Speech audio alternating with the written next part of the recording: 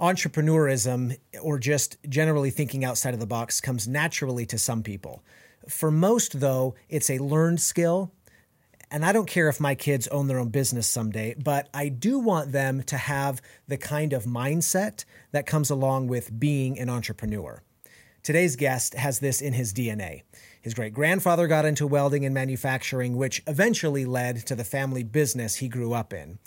All the lessons that were taught to him over the years, he's now passing on to his kids. Our families are connected through the small town in Oregon where we grew up, and his family's business employed me and 3 of my brothers growing up. They are an awesome family, lifelong friends. You're going to love today's show. Welcome to the Socks and Soul Podcast. I'm your host, Kelly Ditto. Let's go.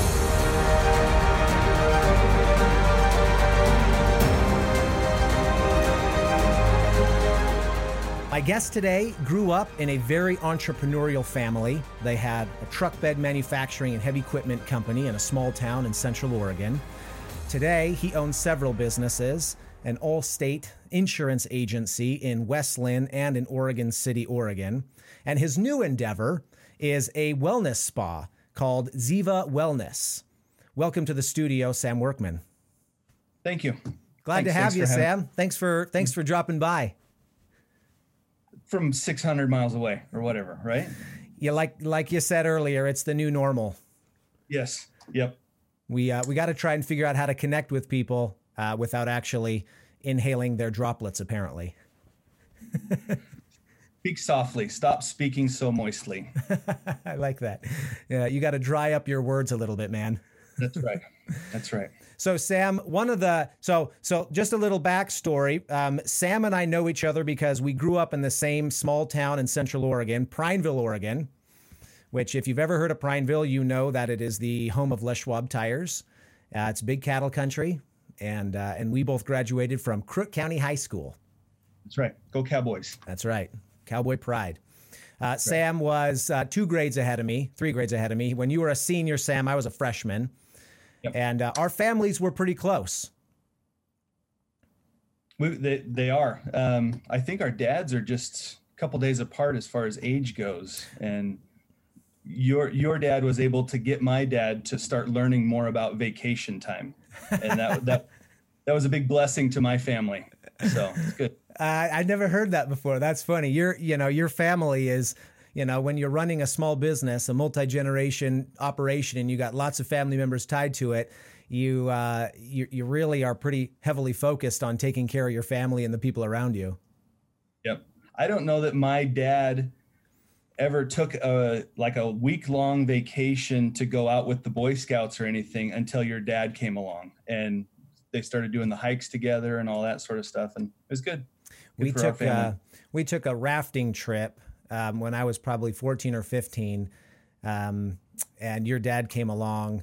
We went to the St. Joe up in the panhandle of Idaho, and it was probably one of the best. It's still today one of the best memories as far as outdoor adventure trips that I've ever been on. It was spectacular. Yeah. Very cool. So I want to start, Sam. Your family is multi-generation in the entrepreneurial, business ownership deal. The company that you guys were running when we lived in Prineville was Workman Sons. And in my family, we love seeing your truck beds drive around. They say the Workman on the side or on the mud flaps. And in my family, we'll take pictures of it on our cell phones and send it to each other and be like, I saw a Workman bed today. And I have people send them to me all the time. Like, hey, look at this one. Like people in Missouri and stuff will send them to me. So it's super cool.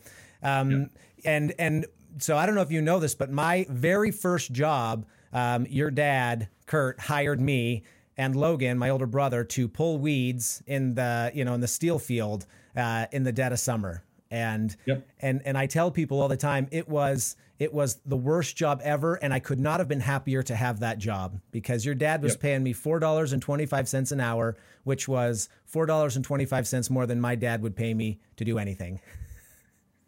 So that was my first job as well. And I got paid 25 cents an hour for it. Oh, man, so I shouldn't have told you that. You're going to file for lost wages. Well, we were probably not even worth the 25 cents. So, I guarantee you I was not worth 425, but boy, it was a great experience. And your dad and your grandpa and your uncle and you and your brother, we're all just really good examples to us. So tell us a little bit of the history of that company and where it came from and kind of how it shaped family culture for you. Okay. Well, my great-grandfather, it started with my great-grandfather, who was Thomas Levitt Workman. And he started as a blacksmith in Canada. I don't know when. I mean, I'll have to look up the exact date. I'll send you a photo on it. But like probably in the late 1800s is when the photo was taken. But and then they started TL Workman and Sons in 1942. They had to get a ration ticket to be able to buy the first welder that they had. And because of World War II was going on. So you couldn't just go buy a welder if you were wanting to build hot rods or hobby shop stuff. You had to prove that you were doing something to help the war effort. And so you would apply for this like permit essentially to be able to buy the industrial equipment? Yeah. So and I don't know how that whole process went, but as far as getting it, but my dad still has that original welder. It's like a family heirloom at this point. And I think it's called I think the brand of it is Glenn Roberts, and it's like right on there. But does it still work? Oh yeah, it still works. I mean, you can plug it's cool enough that you can plug it into a dryer vent at your house. I mean, it's that basic that you can just plug it in and it'll weld. Make your electricity bill go up, but but they had to get a ration ticket to be able to get the first welder that they had. They were and that was in 42, but they were doing like farm machinery repairs and building hydraulic equipment to be able to grow food, which helps the war machine at the time. But and it was my grandfather, his dad, and one of my grandfather's brothers involved in it, and that was in Woodburn, Oregon. They grew it from there. Oh, and my grandfather, he would work the full shift at the Tom Levitt Workman and Sons, and then he would go up to the Portland shipyards and help build ships for the war, basically as a night shift while that was going on. And he would do that because the family's business wasn't making money yet, or no, I think it was probably making money, but he could make more money by working two jobs. I mean, it was he's a Depression era kid. Yeah. That, when he was growing up, and they could use the money, and there was a lot of work to be done. And he was a welder, so he could go and build ships, and make money. So, yeah. And we've got I've heard some crazy stories about some of the stuff that he was building up in the shipyards. Just working on big, thick chunks of steel, and he was a good worker, so it was good for him. And he was exempt from the war. You remember his arm? Oh yeah, how he had that broken arm. That's right. So yeah, so he couldn't go into the war because of that. But my great grandfather Tom, he passed away at a fairly young age, and then it became my grandpa ran the business. And then in 71, my grandpa had a bad heart, and they gave him about, I think, 6 months to live in 1971, of all things. No kidding. And so they shut down the business in Woodburn. They sold all of the buildings, the assets, and everything. And that's when he moved to Central Oregon, because he wanted to live out the rest of his days cattle ranching. So he bought a big chunk of acreage up there in Powell Butte, and most of his kids, well, a bunch of his kids went with him. He had young kids in the house, and they all moved to Powell Butte. And after a couple years of not dying, and I don't know, I don't know exactly why they sold the cattle ranch, but he didn't die. So they sold it off, and he did well on selling it. My dad went back from Central Oregon, moved back to the Willamette Valley, and just got a job at another manufacturing place. And still, after a few more years, in 77, he still hadn't died. So he told my grandma. I love this. He still hadn't died. So he's like, well, I guess I should do something productive. Yeah, he wanted to do something productive. So in 77, he told my grandma, hey, we're going to start just a small shop, a couple of guys. And he called my dad and said, hey, do you want to come back and we'll start a little shop? And my grandma could see, oh, this is going to be a nightmare, it turned out to be what it was, but not a nightmare. But Sam, was the experience of the business prior to that, was it a good experience? Was it? Oh yeah. Okay. Yeah. It was a good experience, but, and I don't say a nightmare, but she could see that we don't do anything small, right? So him promise her, and they're like, no, it's just going to be a little operation. No big deal. But he called my dad back, and, my dad was just working like swing shift or whatever. And said, hey, why don't we open this again? So in 77, they opened back up there in Prineville, and it was a little machine shop. It kind of a funny story. There were already 2 welding shops in Prineville, and the city planners or the permit people basically said, no, Ben, we don't need a 3rd welding shop. There's not enough business. And, it was a big logging town at the time. So they were going to be doing repair work and stuff. And,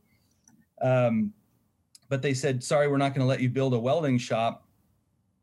No permits, no building permits for that main building that they had, So my grandpa, the stubborn guy he is, said, okay, it's still on farmland. We'll take a barn permit. How much does a barn permit cost?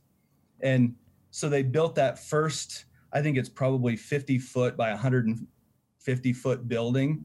And they, it's all steel structure with overhead cranes, and wired it in for 480 electricity as a barn, just a cow barn. And they, the most robust cow barn in the history of the United States.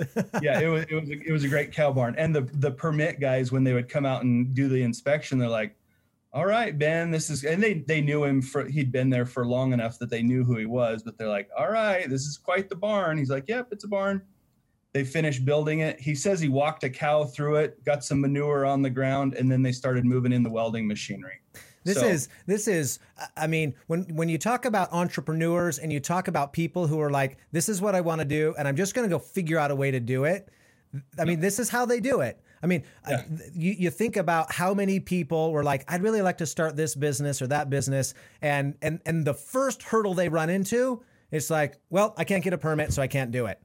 You know, and guys, guys like you and your dad and your grandpa and your family, it's just like, okay, how do I get over this annoying hurdle? I'm just going to figure it out. It's amazing. Yeah. So they started in 71 with just a couple of guys doing repair work for the sawmills and the logging industry. My grandfather, when they were in the Woodburn days, he was building the dump mechanism for the farm beds. He had a couple of patents on that sort of thing. They started building them again in Prineville, a different design. So they were building truck beds in the Willamette Valley prior to this. Yes. Yep. And the hydraulic equipment and that sort of thing. Gotcha. And they grew it and grew it. Probably about the time you were working there pulling weeds was that in the early 90s? Yeah, I was 14. So that must've been 1995. The summer of 95 would have been when I worked there. Okay. That's probably about the time that they were running a swing shift.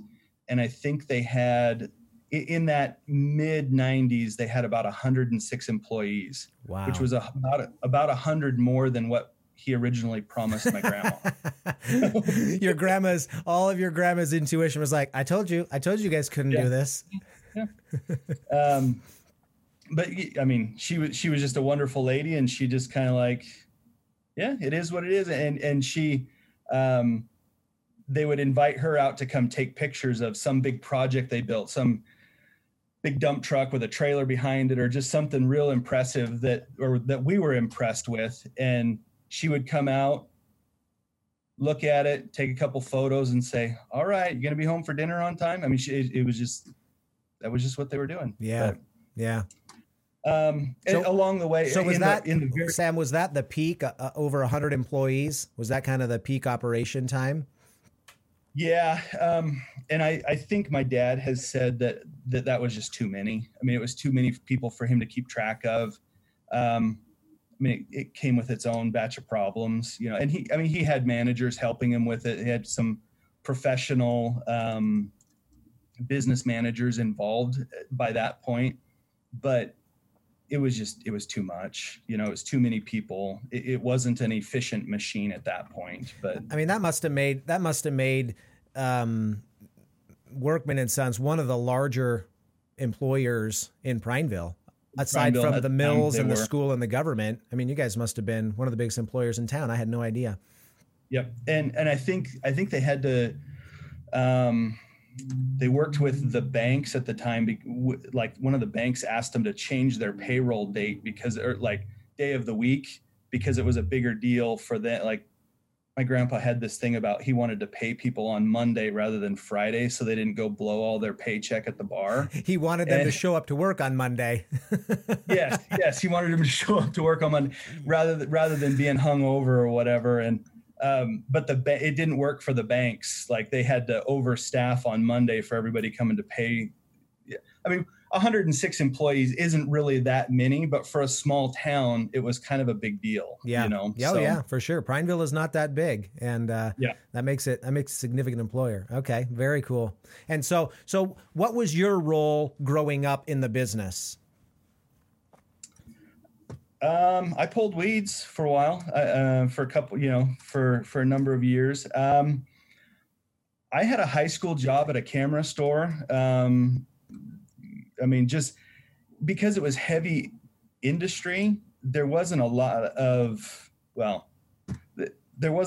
things for a kid to do. I mean, you know, I got hurt really bad there. Oh yeah. You got run over by a forklift. Yeah. That was like right. The year. Maybe did you guys come? Yeah, you guys came the year after I got hurt, I think. Yes, boy, I totally forgot about that. That was a huge deal. Still a big deal in my life, but just because it's heavy industry, I shouldn't have been doing what I was doing, you know, there. But you know, when you're he couldn't employ anybody other than his own kid to be doing what I was doing, right? You know, so I took a job just with a camera store when I was in high school, mostly because there wasn't a lot that I could do there, you know, and get away with it. But we were always there on weekends, Saturday. I mean, I have a lot of scars from weekend projects and lots of stitches and stuff. But as far as actively working there, it was a little bit sticky because of like my injuries and stuff. I mean, I was always there for the summer times, but it was just limited, as you might expect. But yeah, for sure. You know, but when you're a workman kid, you learn how to weld when you're like 7 or 8. And that was what you did on Saturdays, because my dad was there just working on his projects or repair stuff, even though there wasn't a crew there on Saturday. So the fun thing to do is go weld with dad. And, you know, we made tons of scrap metal just out of other scrap metal, you know, building big hunks of junk. But one of our favorite welding stories, I mean, it was sort of, I guess not really a welding per se story, but it was a huge deal in our family because we were scheduled to go to Disneyland. I don't know if you know this story or if you remember this, but so you know, I'm one of 7 kids, as you know, and we have this Suburban that seats 9 people, And the next day we were scheduled to go drive down to Southern California. And we'd never done anything like this. We'd never been to Disneyland. Like our trips were, we're camping and stuff like that. That's what we did growing up. So this was a huge deal for our family. Well, that day, my brothers were changing the springs on the Suburban to get them ready to go. And Logan and Birch and Brent spent hours, and they could not get one of the bolts off or a couple of the bolts off. I mean, for hours and hours and hours. And it was like midnight. And we're supposed to leave first thing in the morning. And finally, my dad was like, I don't know what else to do. Let's call Kurt. And your dad showed up with some kind of, cutter or welder or whatever, and helped cut those bolts off. And, and in true Workman fashion, he just showed up with a smile and with his equipment and was just acted like it was no problem to him to show up and help us. And anyway, your dad and your family, they just, you have the perfect last name, because that's what we remember of you guys. You just were workers. You were always busy working on stuff.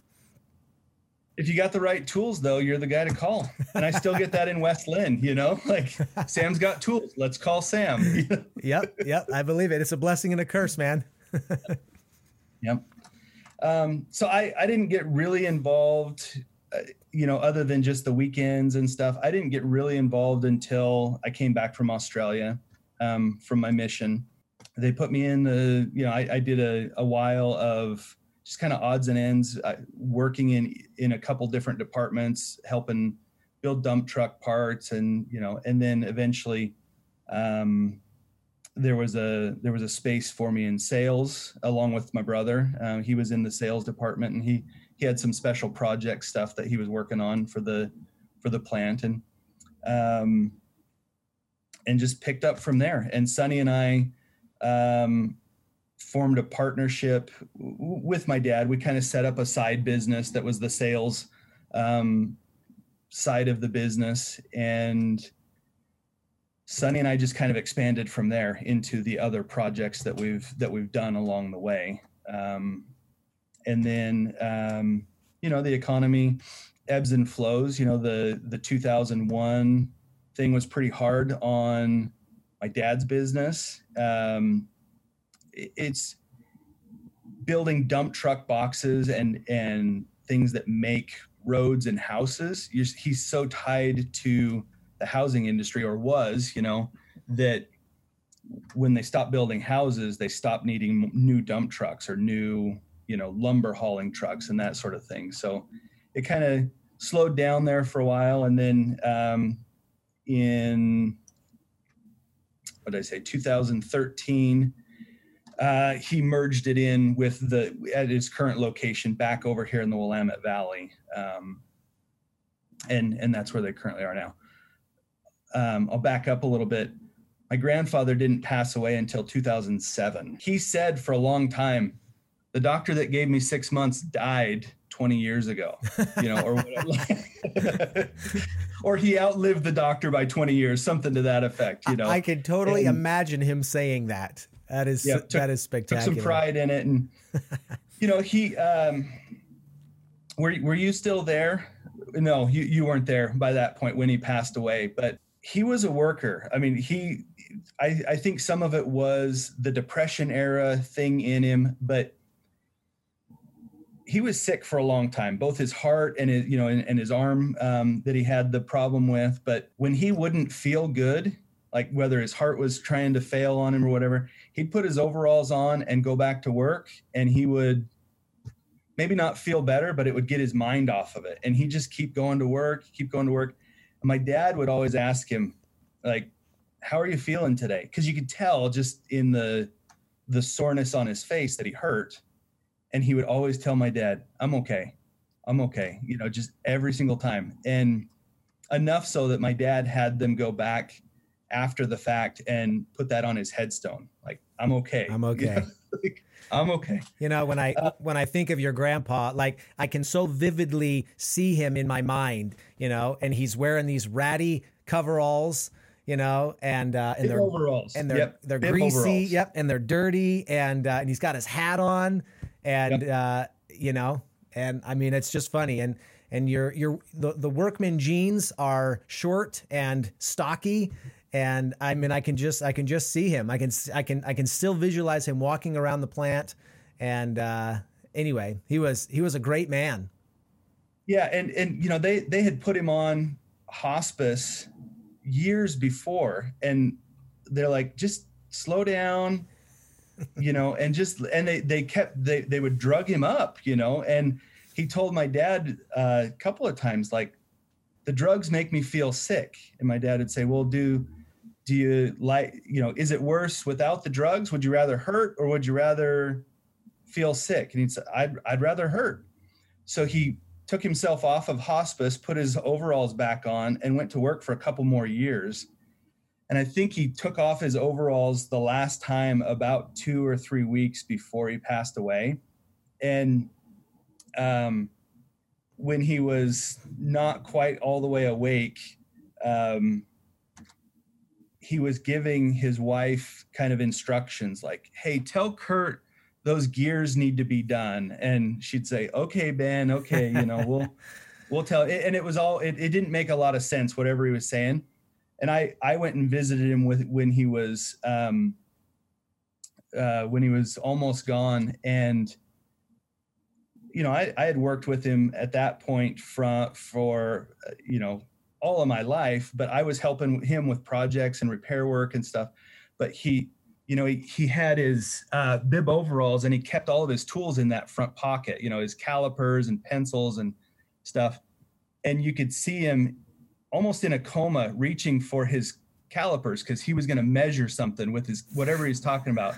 It was in his blood to work. So I'd love for you to talk a second about, you know, this legacy of entrepreneurism and thinking outside the box. And did you realize growing up that you were learning these really valuable lessons in entrepreneurism and hard work, or was that a realization that came later? I mean, I guess what I mean is when I was around your family, especially you and your dad and Sonny, you guys were always talking about business ideas. You were talking about, you know, water trucks with the Forest Service, or, you know, your sales, or, you know, we're now going to make this new gizmo, or, you know, and those weren't the conversations that we were having in my family.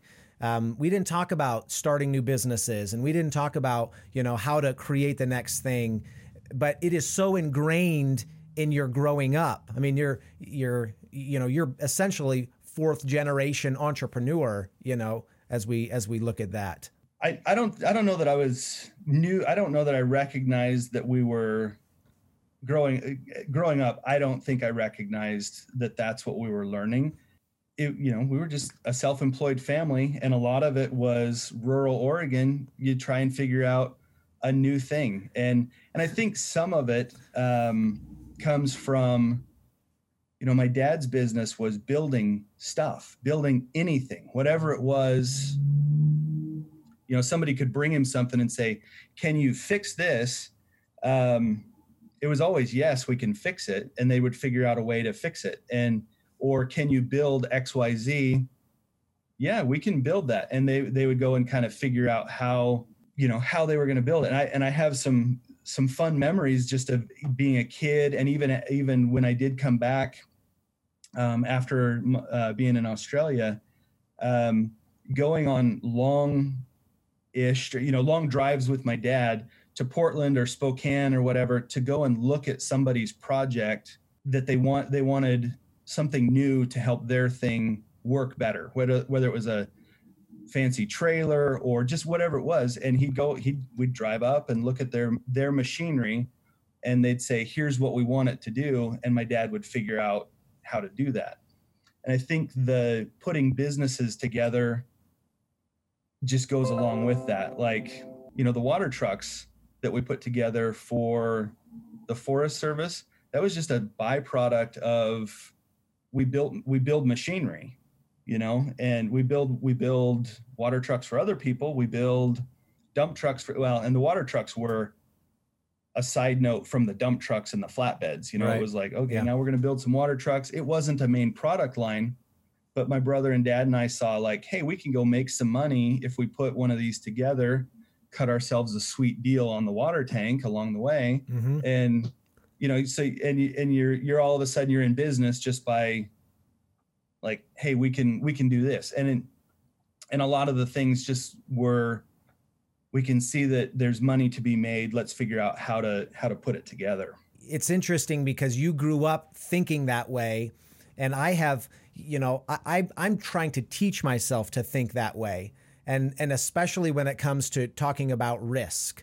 You know, with your family, it was like, okay, the economy is now changing, so we're going to have to figure out another way to provide and do things, and so your family, you know, kind of started going in different directions a little bit, but just more businesses, more entrepreneurial stuff. Yeah. And here you are today, not making truck beds, doing something completely different. And, you know, I mean, if you told me that Sam Workman was going to have a day spa at some point, I'd have been like, I don't think so. That guy welds and plays with grease. If somebody would have told me 12 years ago that I would be in insurance living in the Portland metro area, I would have said you were crazy. You're like, no, I'm from Prineville, man. I don't. That's right. I have no business being in West Lynn. Yeah, I don't do insurance, and I don't do big cities. But yeah. How does this affect your culture now with your family, your wife and your kids? You know, this heritage of entrepreneurism. What is, you know, what kind of conversations do you have with your kids? How are you passing on this, you know, this information? My wife is not a big risk taker. And she has worried about our businesses for forever. You know, we've been married 21 years, and it probably went for a decade or more that she would ask me, "Are you getting a paycheck this week?" And and I mean, and it became a joke because she was serious. Like, but I got a regular paycheck every single week, but she would ask for years and years, like, "Are you getting a paycheck?" We never missed one, so I wasn't sure why it was a concern for her. You know, she and I come from different backgrounds, and the risk. I feel the risk, you know, and I've asked my dad multiple times, like, how did you deal with it? How did you cope, or how did you put up with because there's stress. I mean, there's stress about figuring out how to grow the business when things change, you know, even in the insurance office, like trying to figure out how to expand, how to grow, employee issues, that sort of thing. But you know, and I still go to him and ask him, like, how do you manage the stress? And he's like, yeah, it's there. Just, I mean, he doesn't have a good answer, because it's just part of what we do. Is you just, there's a risk in starting any business or growing any business. And, you know, there's sleepless nights sometimes, or early mornings where you can't sleep because, and maybe it's not just the risk that is out there, but it's the nonstop projects that you have to move along down the road. Or in the insurance office, I worry about other people's insurance in the middle of the night. It's the stupidest thing, but you know, I'll think about a certain client, like, oh my gosh, they never responded to that, and they have this risk out there that we haven't been able to protect yet. I don't think that my employees have that same concern, you know, out there as far as the business goes. But as far as managing at home, our conversations are different at home today. And I think that today than they were when I was a kid. I mean, my kids know that we're self-employed. They pay attention to what we're doing at the insurance office. They know that when we went from one location to two locations, that was a big deal for us, because we had wanted to get a second location and to expand our business for years, wanted to get that approval from the corporate office to buy another agency. So they saw that the planning and the goal making paid off. And then a short time after that, I went to 3 offices, and the kids were like, wow, 3 offices, this is a bigger deal. And then we sold the 3rd office after about a year. I mean, it was an intentional plan, but my kids were concerned that we had sold a business. Like, what's wrong? Why we don't sell businesses? We just make more businesses. And what happened, no, Dad? What's wrong? Yeah, Should we be worried? What's wrong? Yeah. Why are you selling this business? And there was some concern for a short time. We're like, no, this was part of the, this is part of the plan. It was a good thing, it was the right thing to do. And when we went back to 2 offices and it was good, but we try hard to teach our kids the same lessons that I learned. It's a little bit different because we don't have a factory to take them to on a weekly basis. My son, all 3 of my kids, we bought them gumball machines at a real young age. And we set them up around town, and, we got permission from some of the business owners to put them up. And that's fun. With the pandemic, they're not earning any bank off of them. There's nobody walking into the stores, but it's fun to take my son out and, we collect the quarters out of them, and I make him run it like a business. We take all the quarters out, we go buy new candy to load it with. And I take out the money from the candy. He's got to donate a certain percentage to charity. And I actually make him double that just because I'm that kind of guy. Like, if it's supposed to be 10%, you give another 10% to, we donate to the Perpetual Education Fund. And I always make him do an extra 10% there. And awesome. But he gets what I'm trying to do. I think that we're trying to show him to go, and it's not a hustle really, but he sees that we've got product that we have to replace, get to keep a little bit of it for yourself as a profit.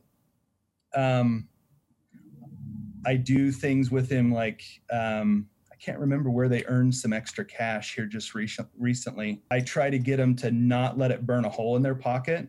And I told him, okay, he had about $50 or whatever. I said, if you can hold it till a certain date in your savings account, I'll double your money. and it was a struggle for him to decide whether he was going to go buy a new Lego, whatever it was, or double his money. And he decided to put it in the savings account and just get it off of his mind. And the date came on Halloween. And on that day, he was there like, hey, Dad, you owe me $50. You said you would, money bags.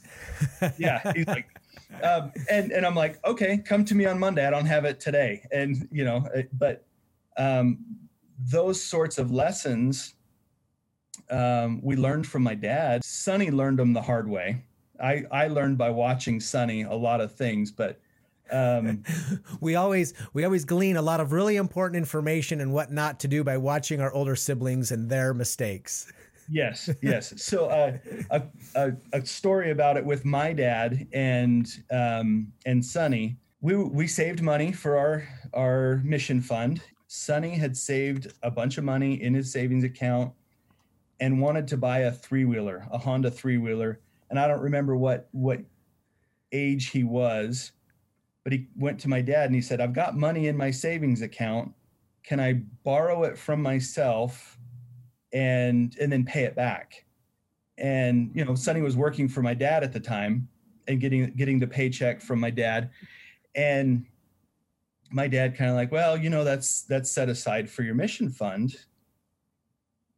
But if you want to borrow it, you can borrow it, and you have to pay yourself interest, 3% interest, I think it was. So he's like, 3%? Yeah, that's great. I'll do it. That'll be easy. No problem. Yeah, no problem. Sonny went and bought the ATV, the 3-wheeler. And when it came time for the first payment, he made the payment, and my dad said, no, that's 3% a week. And he's like, no, that's not what we agreed to. He's like, you didn't agree. I said 3%. We didn't agree on the terms, but and my dad made him pay back. It was paying himself back into his mission fund, but right. My dad would get the money, I think, from the payroll before it would hit his check, and they paid it back with the 3% per week. And so I learned lessons about my loan shark of a dad first, but I mean, it was for good cause and it was paying yourself back, but you always have to know the details before you sign on it. And I mean, there's there's so many great lessons in an experience like that for a kid, that the danger and the power of compounding interest, of going into debt and borrowing. And like you said, what are the terms of the contract? What are the terms? You better know before you sign that thing, buddy. Right. And that's such a great story. It's such a great example of how to teach kids how money works and how it can work for you or it can work against you. Yeah, and I think part of the reason that it was such a loan shark of a deal was because it was a toy. Yeah, of course. And we didn't grow up with a lot of that sort of stuff. My grandpa had not a lot of time for toys. Yeah. It just wasn't in his wheelhouse at all to think about or talk about toys or play. You got spare time? Let's go do some work. Yeah. And that was just the way he was. Will you fill in the gap for us? So you're home from your mission, you're working with your dad and your brother, but so what did you do between there and getting into the insurance business? Did you just work for the family for those 10 years? I worked with my dad and my brother at the factory, either doing sales or helping with some of the repair projects, that they were billing out for. But Sonny and I were mostly in sales, and along the way, we would start kind of the side businesses. We talked about the water trucks. We had a couple of long haul trucks that were doing like Portland to Seattle runs. Sonny and I started a registered Angus business, but we went back. My grandpa had farm land for all the time I was growing up, but they built houses on it. And then I think it was 2004, Sonny and I bought our first Black Angus cows. And it was a partnership that we had with Hank Moss. He helped us with the cows, and we grew it. We were doing artificial insemination with them, and they were nice cows, nice. And we bought farmland to go with it, so we just kind of expanded. We had a drain cleaning company for a while, just kind of a side business. Trying to think of what else we had, but so with all these side hustles, I mean, was the plan to always keep them just kind of small and like spinning on the sideline, or were you like, I'm gonna try this and see how it goes and maybe expand this into something bigger? Well, the cows started as, I think, 5 or 6 mother cows, and at one point we had 80. We weren't trying on the cows. It was just kind of we like to eat beef, so we went back. I mean, you're like, how do we bring down the cost of our own steak? Yeah.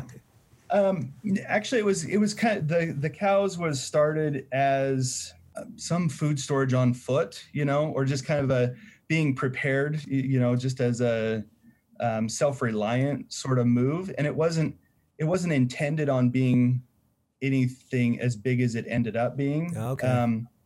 Hank had access to some reasonably priced rented land. And so we bought a couple cows to put it on the rented land, and it was just going to be just kind of this small thing, but we didn't necessarily need the money off of that venture. So we just kept dumping the profits back into either keeping cows or buying more along the way, rather than taking profits home off of it, which is a good place to be in. The drain cleaning business, it was just kind of we started during some of the economic downturn. There were drains always get clogged. It was just kind of a business to start. We had somebody that kind of not talked us into opening it, but there was a guy that was gonna retire, and he said, you guys should buy this and just put it as a side business. And so we did. The water trucks, I don't know that there was any grand expansion. It's just, it's a very seasonal project. But at one point we had 3 or 4 of them rather than just one. And, you know, in the summer times there's construction work and there's fires. So it was a good seasonal one. Yeah. Okay. So what is your philosophy about losing money in a business? Don't. To not to. Yeah. Try not to, but I mean, it's, I know, my dad has a couple saying they're slipping away from me, but he's got a couple sayings about, you know, losing money on businesses. And I mean, it's the goal is to not, obviously, but, right. One of the things that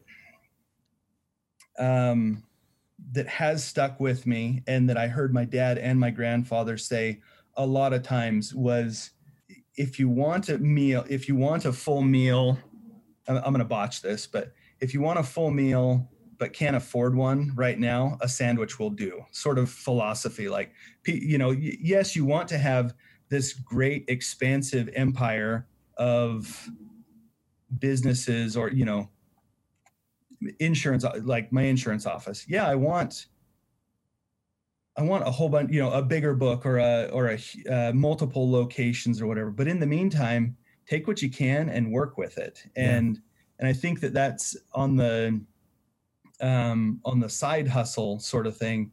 Is it's important to keep doing what you're doing, what anybody is doing, while you're getting your side hustle going, until your side hustle can take over. And I think that's you've got a sandwich here that's going to feed you and your family for right now. Keep working on the side hustle while you know, as a side hustle, until it's big enough to become the full meal. Yeah. And because I had, and the backstory on it, I think, was people who had come to apply for jobs to work for my dad, and they would scoff at either the wage or the particular job. Like, they were above doing a particular job, or me and my brother thinking we were above doing a particular job. So you take what you can get and try and make ends meet, and always be looking for something else to be that full meal, you know, that you might want. But yeah, that's great, man. Go ahead. Losing money on businesses sucks, though. So you've done it. Oh yeah. Yeah. Tell me about the most painful one. I really miss the farm and the cows. That's probably the most painful one. We didn't necessarily lose our butts on them necessarily, but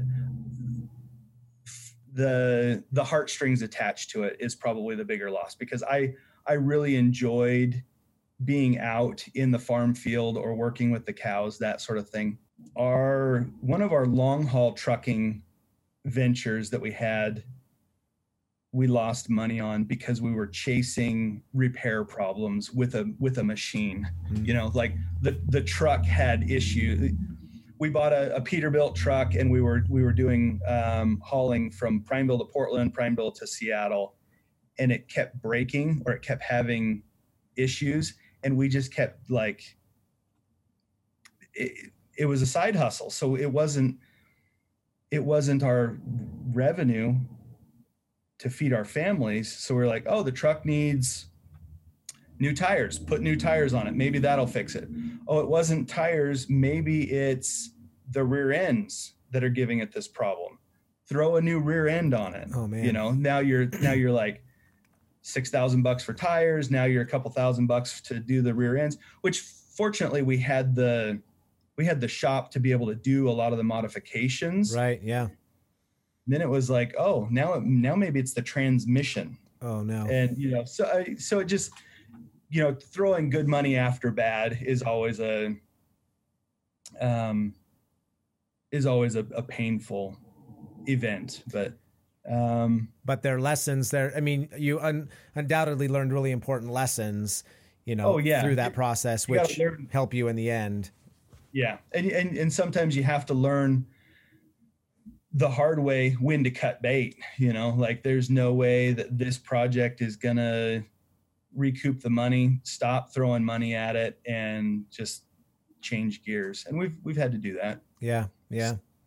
And it's a pretty common theme as I talk to entrepreneurs and kind of, perpetual business guys is this, I put a lot of effort into this and it's time to either shut it down or just pivot its focus and do something a little bit different that makes more sense. And the willingness to do that and understanding the timing of when to do that can be a little tricky. It can be. And I think it can be hard having an ego tied into it where like my name is on the line here or whatever, like we've put all of this blood, sweat, and tears into a project. I can't let it fail at this point. And sometimes it's beyond your control. Sometimes it's, timing. Sometimes it's, sometimes it just is what it is. And you've got to redirect not only your capital, but your time to go find something that will pay off. And sometimes it's okay, I'll come back to that project another time. Okay, Sam. So most important question of the interview is, what is your philosophy about socks? I'm a huge sock guy. I love a good pair of socks. For your interview, you can't see them, but I wore these. These are like my industrial wool heavy. I don't know. I just imagine like working in the Workman and Sons shop, building truck beds with my steel-toed boots. These are the socks that I would wear. These are like my warm, cold weather industrial socks. What socks are you wearing? And tell me your sock story here. It may disappoint. So you're too busy starting businesses. You have time to think about socks. No. I think about socks and shoes fairly regularly. But I'm an office guy now. I'm a casual office guy. I'm a hoodie and t-shirt at the office guy. But my typical everyday socks are just Costco, like the low profile, but they kind of keep the tension on them. But shoes are a bigger deal for me because of my your injury. Yeah, because I got smashed pretty bad. I go through shoes fairly regularly. Yeah. So comfortable, soft sock. I mean, as soon as the socks start losing their softness, I guess, or the padding in them, they're dead to me. And shoes the same way. Like, I go through shoes. I wear the same pairs day in and day out, but it's like I get new shoes probably more regularly than a lot of women do that are big shoes. But but I wear them out and then they're done. But I'll get a pair of shoes and I'll stick with them. Like I'll just go buy the same, like, okay, those fit, those were real comfortable. Yep. And I'll wear them until they either, keep buying the new set until they stop making them or they change the design. Yep. I have an Allstate friend that I travel with quite a bit, that he and I were in Seattle for a regional board that we were on, and we had some spare time, and there's a Danner factory outlet. We were right by the Boeing factory up there in Seattle. Yeah. And we were just we went and had dinner, and there was a Danner store, and I walked in, and I've got odd shaped feet because I crushed the one, and I started trying on shoes, and I was like, ooh, I like that pair. And I bought, and I haggled with the guy because I said, can I get these online? I'm from Oregon. I don't want to pay your sales tax up here. Right. And he's like, he didn't void out the sales tax, but he gave me the Boeing union discount, which offset the sales tax or whatever. And my friend, he looked at me like, really, you're just going to come to Seattle and buy new shoes? I'm like, shoes are my thing. It's got to be comfortable. And so not a sock story, but okay. I'll give you a little bit of a pass on the socks, especially with your foot injury. All right. But but on dress socks, I do the crazy socks. I've got Australian flag socks and nice. socks with dogs and all that sort of stuff on them. But with the pandemic, there's not much of a reason to wear them. No. So. Yeah, it's true. It's true. I've always said that if I were a really rich guy, I would only wear brand new socks because it doesn't even matter what kind they are. They could be the Costco pack, whatever, but there is something magical for me about pulling on a new pair of socks. Absolutely. And even when the laundry is done and they're not brand new, like here's this big basket of socks, I'll sort through and find the ones that are obviously newer than the other ones. Oh yeah. My daughter and I, she's 15, she'll turn 16 in January. We are putting together blessing bags for homeless people. There's a lot of homeless people in the Portland metro area. You always see them on the freeway on-ramps or just corners or whatever. And I always try to give them a couple of bucks, and just, it is what it is. You don't know what their issue is. I don't care what their backstory is or what they're going to use it for. To me, it's doing something, that I can. But last year, my daughter started putting together these little blessing bags so that the kids in the car, my kids in the car could kind of hang it out the window and give them something. And this, just last night, we put together about 35 of them or whatever. And she and I went to Costco and bought 36 new pairs of tall. They weren't, she was looking at the big winter socks at Costco. And I'm like, if we're going to do 30 of these, we're going to have to go with, we're going to have to scale it down a little bit. Yeah. And again, it's back to a sandwich is better than, if all you've got is a sandwich, take it.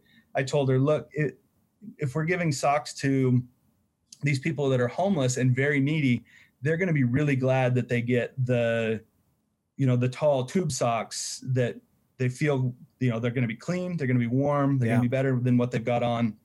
And anyways, so we were building blessing bags last night, and the socks are a good timing. So that's a great idea. I mean, you talk about a demographic that almost never gets to put on a nice, new, clean pair of socks. I'm sure they're just super appreciative. What an awesome thing for you to do. What a great thing for your kids to see, in this time of, a lot of misunderstanding, a lot of uncertainty, and, it's a great thing you're doing there. And I don't say it to puff our chest up or anything, but socks are good. Everybody loves a good pair of socks, and clean socks are awesome. Absolutely. So. That's awesome. Very cool. Sam, I really appreciate you coming and joining me today. Thanks for having me. It's been fun walking down memory lane. Well, this wraps up this episode of the Socks and Soul podcast with my friend Sam Workman. Great lessons to learn from him and his family, and the way that, the way that you're teaching your kids and the legacy that you're leaving behind and moving forward. So thanks for joining us today. We'll see you next time. The Socks and Soul podcast is a production of Ditto Film Media. If you enjoy this content, be sure to give it a 5-star rating on Apple Podcasts. Join the conversation on Facebook at Socks and Soul Podcast.